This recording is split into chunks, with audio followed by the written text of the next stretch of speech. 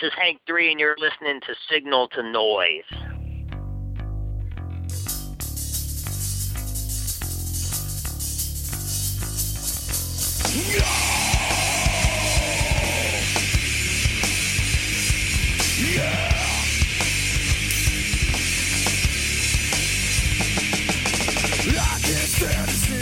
All right, everybody, welcome to episode 36 of the Signal to Noise podcast. I am your host, Aaron, and tonight we're going to try something a little bit different. So I've been doing some other podcasting here a little bit, and working with some other people, and I decided to try actually having a couple mics going at the same time because I want to demo a pedal tonight, or two pedals rather, and so I'm actually going to try playing guitar while I'm actually recording the podcast. We're going to see how this works. Hopefully it's a format that I can use in the future here.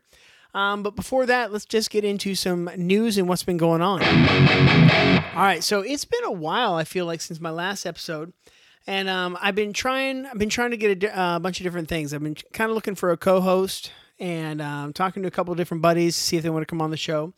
One guy, I don't know if you guys have been following my Instagram. It's at SGNL, the number 2NZ, Signal to Noise, on Instagram.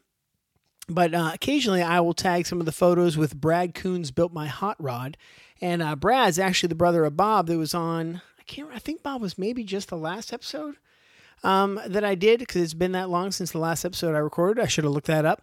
But so Brad actually sold me a couple pedals. He's a guitar player, and we've talked about that sort of stuff. And so I'm trying to get him to come on the show and maybe kind of co-host it with me here a little bit. But he is right now in the process of getting married. Gets married in September, so congratulations, Brad. And hopefully after that, maybe we'll get to see him on the show here.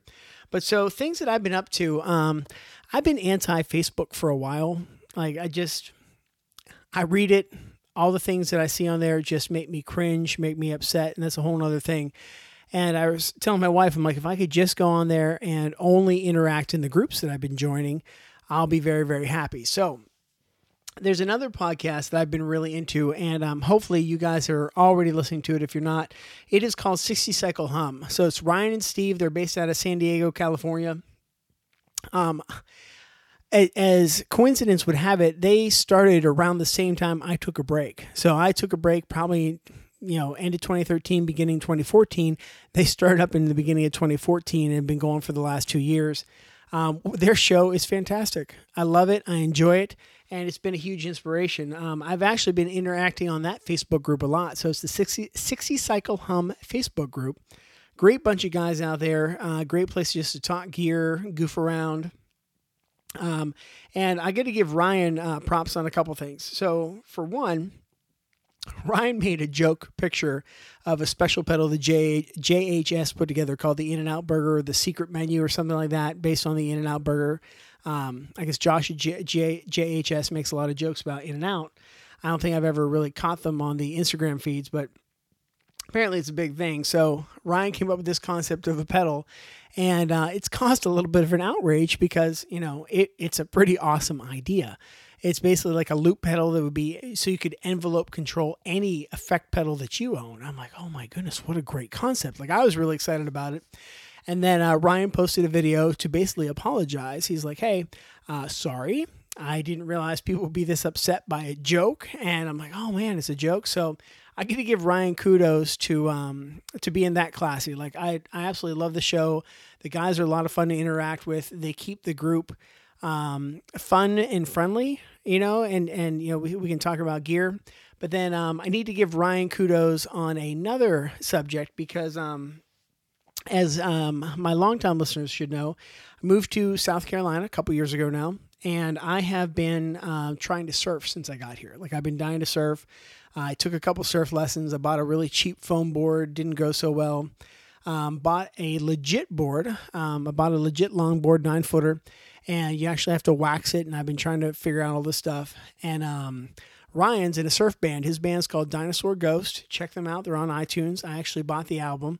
I was talking with Ryan over Facebook, but I never told him this part. I actually was listening to his band, Dinosaur Ghost, to get psyched up before I went surfing for the first time, on my own at least. And I really didn't do much surfing, but we'll get into that. So I was, reaching out to Ryan, was talking to him like, hey, You have surf band, do you surf? Because I'm always looking for other people that surf that I can talk to. And if it's a guitarist, like I know how to talk to guitar players. I'm not necessarily comfortable going up and talking to a complete stranger about surfing. But if it's a guitar player that I can also talk to about surfing, that's my wheelhouse, right? And that's no problem. So we started talking about it. We started chatting over Facebook, and he really helped encourage me to get into the water and just practice paddling. And so I did. And man, am I glad I did. I can't wait for next season. I know what I need to do to get in shape. It was just a great feeling. I did nothing more than lay on the board and just try to paddle up and down the coastline, and it was exhausting. I was sore. I was hurt. I hurt for almost a week, and it was great. I loved it. Loved every minute of it. Just loved it, right? It was wonderful. So, Ryan, thank you. Thank you for getting me in the water and all the encouragement and just everything that you and Steve do with the 60 Cycle Hum podcast, man. I love it. All right, so let's talk about some other stuff. All right, so I got Barefoot Buttons, again, based on 60 Cycle Hum. And so if you guys haven't seen them, check out barefootbuttons.com. They are basically like a big metal button that fastens down with an Allen screw on top of like like an MXR Phase 90 style button. I think that's the most common one I can think of. So like my Wampler pedals have those style stomp switches. I put one on my Wampler, on my Leviathan, my Big Muff Nano, and my KHDK Ghoul Screamer. And man, like it's funny, like because at first I'm like, well, what's the big deal? Like how often do you play barefoot? Well, here, living where it's rather warm, I'm realizing that I don't wear shoes very often now. Unlike when I was living up north, I'm like, okay, maybe I'll give these buttons a try. Oh, it's been great. Like it makes it easier to hit the button. And since I do tend to be barefoot a lot when I'm playing, in my studio here, it's really been nice. It's made things a lot easier. So those have been pretty cool. And then something I'm really excited about, and I'll be talking about more on the next episode, is the TC Electronic Wiretap. I don't know if you guys have seen this. It's an amazing pedal, and it's such a simple concept. And there's other things that have done it, and I'll talk about this more in depth in the next episode. But it's basically just a recorder that sits on your board, but it's so much more than just a recorder that sits on your board. It's been pretty fantastic. All right, so here's one of my main topics for the night. All right, so the Pete Townshend Signature Strat. Has anybody else seen this? I was actually trying to get John from Iron City Rocks to come on and talk to me about this, but our schedules just weren't gelling because John he has a very strong opinion about signature guitars, and I fear this to be a really fun topic for the two of us to go back and forth and debate. So the Pete Townshend, so let's back up. So signature guitars. I would love to know how you feel about them. Hit me up on Twitter, SGNL, the number 2NZ. That's my Twitter handle. It's my Instagram handle. If you check out signaltonoise.fm, everything's linked out there as well. But so hit me up and let me know what you think about signature guitars, because up until recently, I really didn't have a problem with them. And all of a sudden, this one that came out that I'm about to talk about really bothered me. I had the Dimebag Darrell Washburn signature, the Dime 333 in dime bolt finish. But honestly, he's the only guy I've ever really seen play it. So it's his shape, like it's his guitar. I can't even consider it a signature guitar. It's Dime's guitar. It just feels that unique, And even when like Angus Young had the signature SGs, Tony Iommi had the signature SGs, I just thought it was cool. Like it had their little custom tweaks, we'll say. Like, Angus had the lightning bolts, Tony had the crosses, that sort of thing. The Dave Murray Stratocaster. Love the Dave Murray Stratocaster because they basically hot rodded a Strat to look just like Dave Murray's. And even, of course, since we're talking about Iron Maiden, Steve Harris's Blue Sparkle Precision Bass. Being a huge Steve Harris fan, I thought it was absolutely a fantastic thing. So I really loved the Blue Sparkle bass, the signature bass. I'm like, oh, this is great. The Duck Dunn P bass, another guy I was a big fan of. And I always thought these signature instruments were really cool. It was great. And I think in my head, I thought of them not necessarily as much as a signature instrument as you are getting what that artist would set up their guitar to be. So it's like basically like I am purchasing their setup, whatever their custom mods are, like a bass extender key on Billy Sheehan's bass, the pickups, the way that they're set up in the Steve Murray Stratocaster, right? So those sort of things. And never really thought twice about these signature guitars. Thought it was a neat idea. until this one just came out. So Fender this year released the Pete Townshend Signature Stratocaster. So here's why this bothers me. First of all, I love Pete Townshend. I love The Who. I think The Who have been a very underrated band in a lot of ways, especially the bass work of John Entwistle, right? So Pete Townshend, being kind of a guitar hero of mine, I would love to see him get a signature instrument. However, he's been playing a Fender Strat for a while. The Fender Strat that he plays was given to him by a good friend of his, Eric Clapton. So his Stratocaster is an Eric Clapton signature Stratocaster. Do you see where this is going? So essentially, Pete Townshend's signature Strat is just an Eric Clapton signature Strat. All right?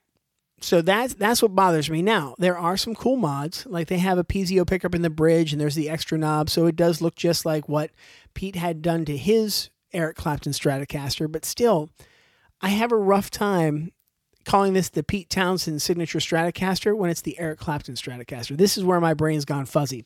And so it's really bothering me. Like, it's really, really, really bugging me to the point where other signature guitars are starting to bug me. And now I'm just like, oh, like the Slash Les Paul, it looks like every other Les Paul.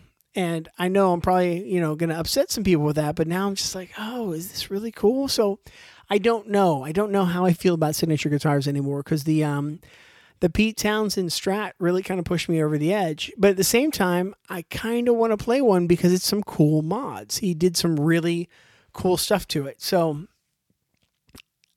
would he have done it if he would have just picked up a Strat off the street? I don't know. Is the only reason he has a Strat, because of Eric Clapton? I mean, I associated Pete Townshend with Gibson guitars for the longest time. Like, I think he played, was an ES335. I'm sure Scott Focus on Metal will correct me if I'm wrong. So thank you, Scott, in advance for writing in, if you do. I know I've seen him with an SG, like that kind of stuff. So I like the Fender thing was more like in the 90s. Like, after Eric Clapton got his signature Strat, Pete Townshend started playing one. And at first I was kind of like, oh, that's weird. But I'm like, they're buddies. You know what? It's probably like a big deal to them. So I don't know, man. That kind of bothers me. But I digress here. So next up, for my other main topic of the night, the Digitech and DoD death metal pedal. All right, so here's what's going on. The era that I came up in with pedals, really, there were two brands of pedals you could get, DoD and Boss. Right, that was really it. At least, where I was growing up. I mean, man, where I was growing up, it was all farm country. I didn't have any neighbors close. Like, I didn't have like neighbors I could go play with, which is probably why I ended up playing guitar, because it was something I could do solitary, but then go join a bunch of people later.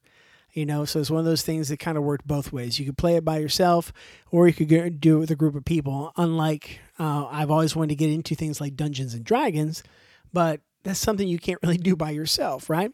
So I really didn't have a lot of choices. And I remember, and I've talked about this on the blog. I don't know if I've talked about it on the show before, but I remember getting my very first distortion pedal. It's a Boss HM2 heavy metal pedal.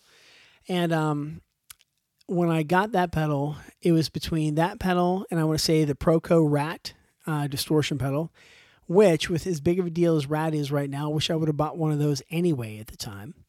And I feel like there may have been something DoD, but I had a DoD bass core, still have it, right? And so I've always been kind of fascinated by these pedals. So DoD pedals, I think they get a bad rap sometimes. And in the 90s, they're really struggling, I think, to find their niche or find what was going on. Because in the 90s, man, you had this crazy mix where, for guitar players, there was still a lot of rack gear, right? And I would say even up till like 2000, rack gear and pedals were still kind of neck and neck, with rack gear kind of winning out. Because you had companies like Digitech that were doing great things with rack gear. Like, you could do just the amount of combinations of effects. So my guitar player, Sean, and Sean's been on the show before, from Darkwater. Sean had a Digitech 2120. His first was a floor unit, the RP1. And the 2120 just had this amazing set of sounds. It had a tube preamp, so it was a nice warm sound, like really sounded great. And I remember I wanted to get those kind of those kind of sounds too, like in a multi-effects pedal. I didn't want to have to haul around a bunch of pedals. Like I was never big on effects, which is kind of funny since I'm surrounded by stomp boxes right now. But I was never big on effects when I was, younger playing bass.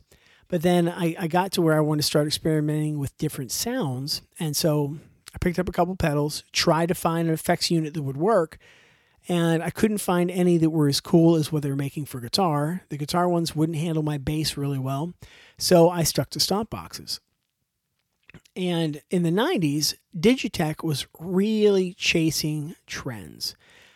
And the irony is I wish I would have bought some of those pedals on clearance, because now those trends have become kind of iconic, or at least some of the sounds. So they did the death metal pedal. They did the grunge pedal, right? After the big grunge scene there. They had the Gonculator, which I have located one. I do have a Gonculator. I also have a digital model of the Gonculator in there in the iStomp pedal. Something else I'll be talking about on future episodes. And then there's also the Buzzbox. Is that what it's called? The Buzzbox? I think I think I picked up one of those as well. So they're trying to go after these crazy sounds, and those pedals didn't sell well, but there are some pretty cool sounding things. So the death metal pedal was really interesting to me, and I don't even think that the death metal pedal that I have is the first version of it. I think there was a total of 3 versions, if I remember what I was looking up online here. So the first death metal pedal that came out, and they were killing me with this back in the 90s when they were doing this. Instead of putting like your normal, level, high, mid, distortion, gain, whatever, right? They would rename the controls. So the death metal pedal was RIP, Guts. Hang on, what's the other? I gotta lean down here. Pain and Scream. So it was RIP, Guts, Pain, and Scream. Right now on the original pedal, that's all that you saw. And looking at this one again, there's no way it's the original, because the original pedal was not as well built as this. So here's my beef with DoD and why I always went Boss. DoD at the time had a 3-year warranty. Boss had a 5-year warranty. Even as a young kid, 5's a bigger number than 3, and I know what I'm going to do to these pedals. I'm going to step on them a lot. So if I can get 5 years of stepping on it versus 3 years of stepping on it, that's a good deal to me.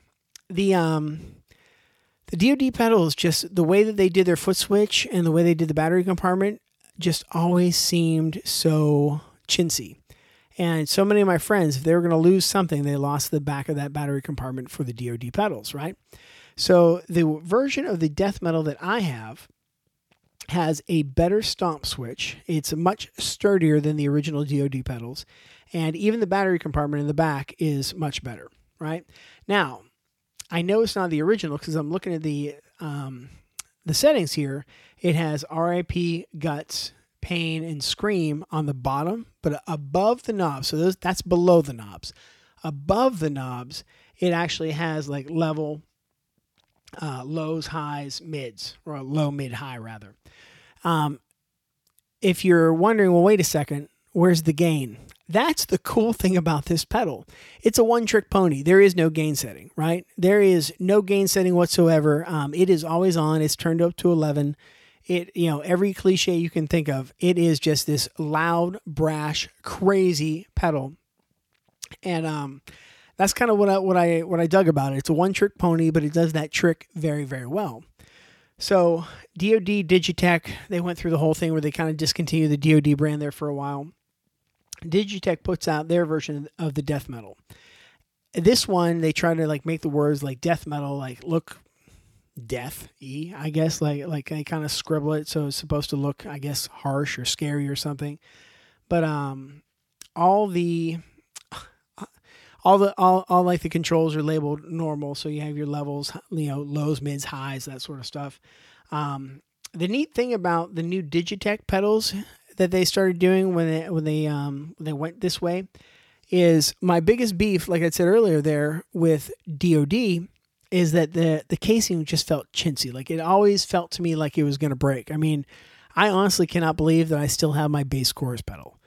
I can't believe that I still have it. I mean, that's well over 20 years, probably 25 years, maybe more, possibly 30 years at this point, now that I'm thinking that. But so I never thought it was going to make it that long because it just always felt like it was going to break.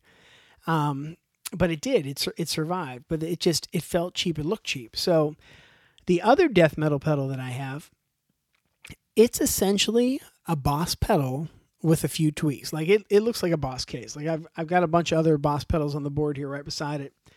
And it just looks like the Boss design, right? You've got like the raised foot switch that you stomp that has the fulcrum where you push down to push the switch. It's a little bit lower where the knobs are. It's got that aesthetic. That's what it looks like. You even plug in the power in the back like a Boss pedal. Now, here's what's cool. Instead of that little screw that Boss did, I got to give them props for this improvement because they actually, instead of like having that little set screw that you had to unscrew and unscrew, they have a couple of pins, and you can just take your guitar cord, push the pin in, it pops off the top. The whole top stomp part comes off. Change the battery, pop that sucker back on. No parts to lose. That's what I like. Because even on the Boss pedal, if you get that set screw out too far, man, you're going to lose it. It's gone. But they really thought about the design. Like they built the better mousetrap with this. So these pedals here, do they sound different? Do they sound the same? Well, that's what we're about to figure out. And I was playing with them before I started recording here. And I came up with some just different settings, and I'll probably be leaning down to tweak a couple things. Maybe I'll edit that out. Maybe I won't. But so here's the guitar without any of the effects on it. I'm going through my my Epiphone SG. It's a special edition. I can't remember why it was special, but it was a special edition Epiphone crafted in Indonesia. Carina. I got 2 humbuckers in the guitar. The neck humbucker really doesn't work that well, so I don't use it very often. And then it's going into my Vox AC4. I've got it on the 1/4 watt setting, mic'd up with a Shure SM57. And this is now with the death metal pedal, the Digitech version.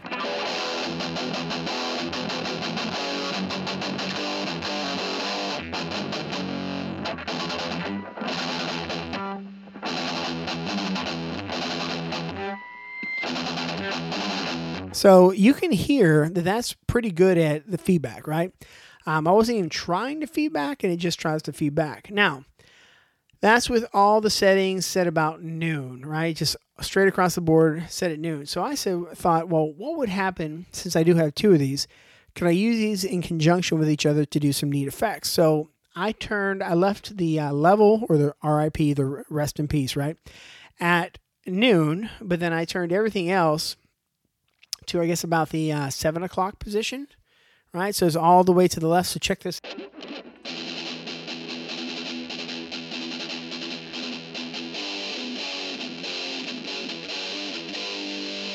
So what I dig about that is it reminds me of some of the special effects guitar sounds like I've heard on like some of the Snapcase records when you want that tinny kind of sound. And so I could kind of use them together here.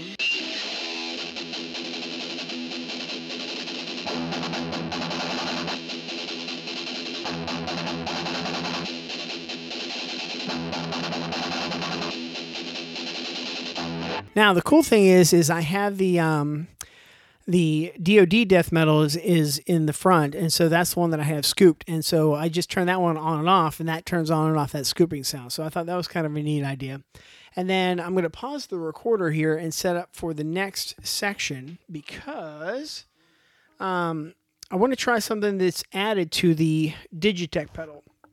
So the Digitech added a speaker cab simulation so you can go direct out to the mixer. So we're going to put that in now and just kind of see like, so how's it sound? Like you guys heard it mic'd up. I'm not going to say I'm an expert at miking this amplifier, but you heard it mic'd up. So now let's see what that sounds like when we just run direct from the mixer out. All right, so I'm back. I have got the Digitech running now direct into Logic. I did not set up monitoring, so I really can't hear what I'm playing here. So that was probably not, not good planning on my part.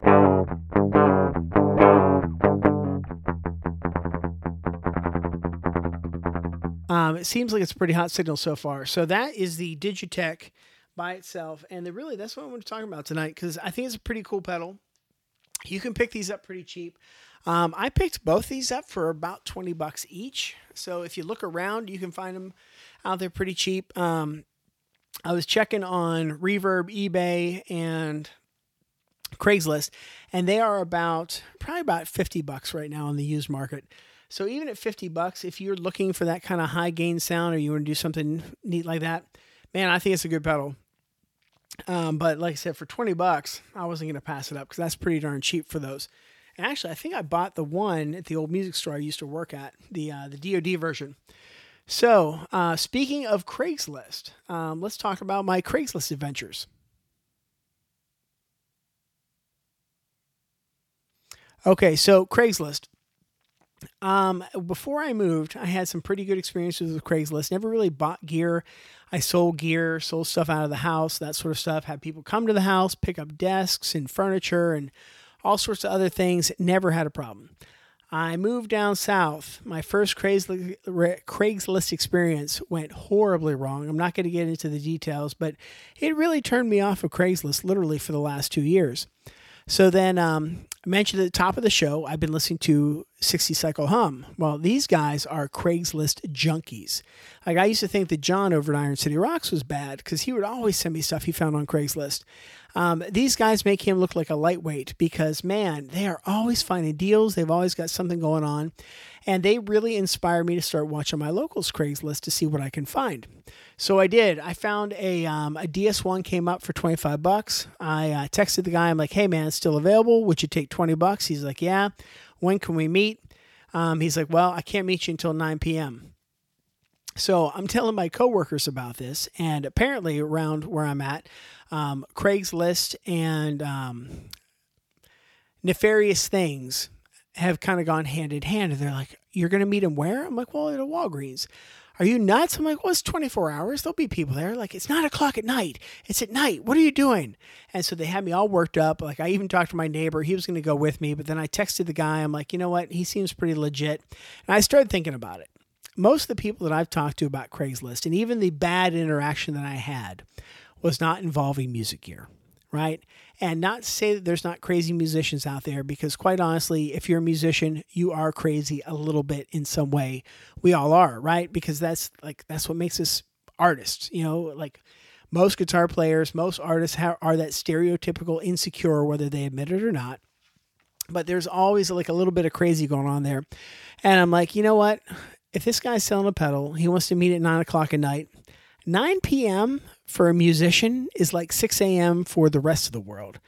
And I'm like, it's probably going to be okay. Texted him a little bit. Hey, running late. He was cool. Met him.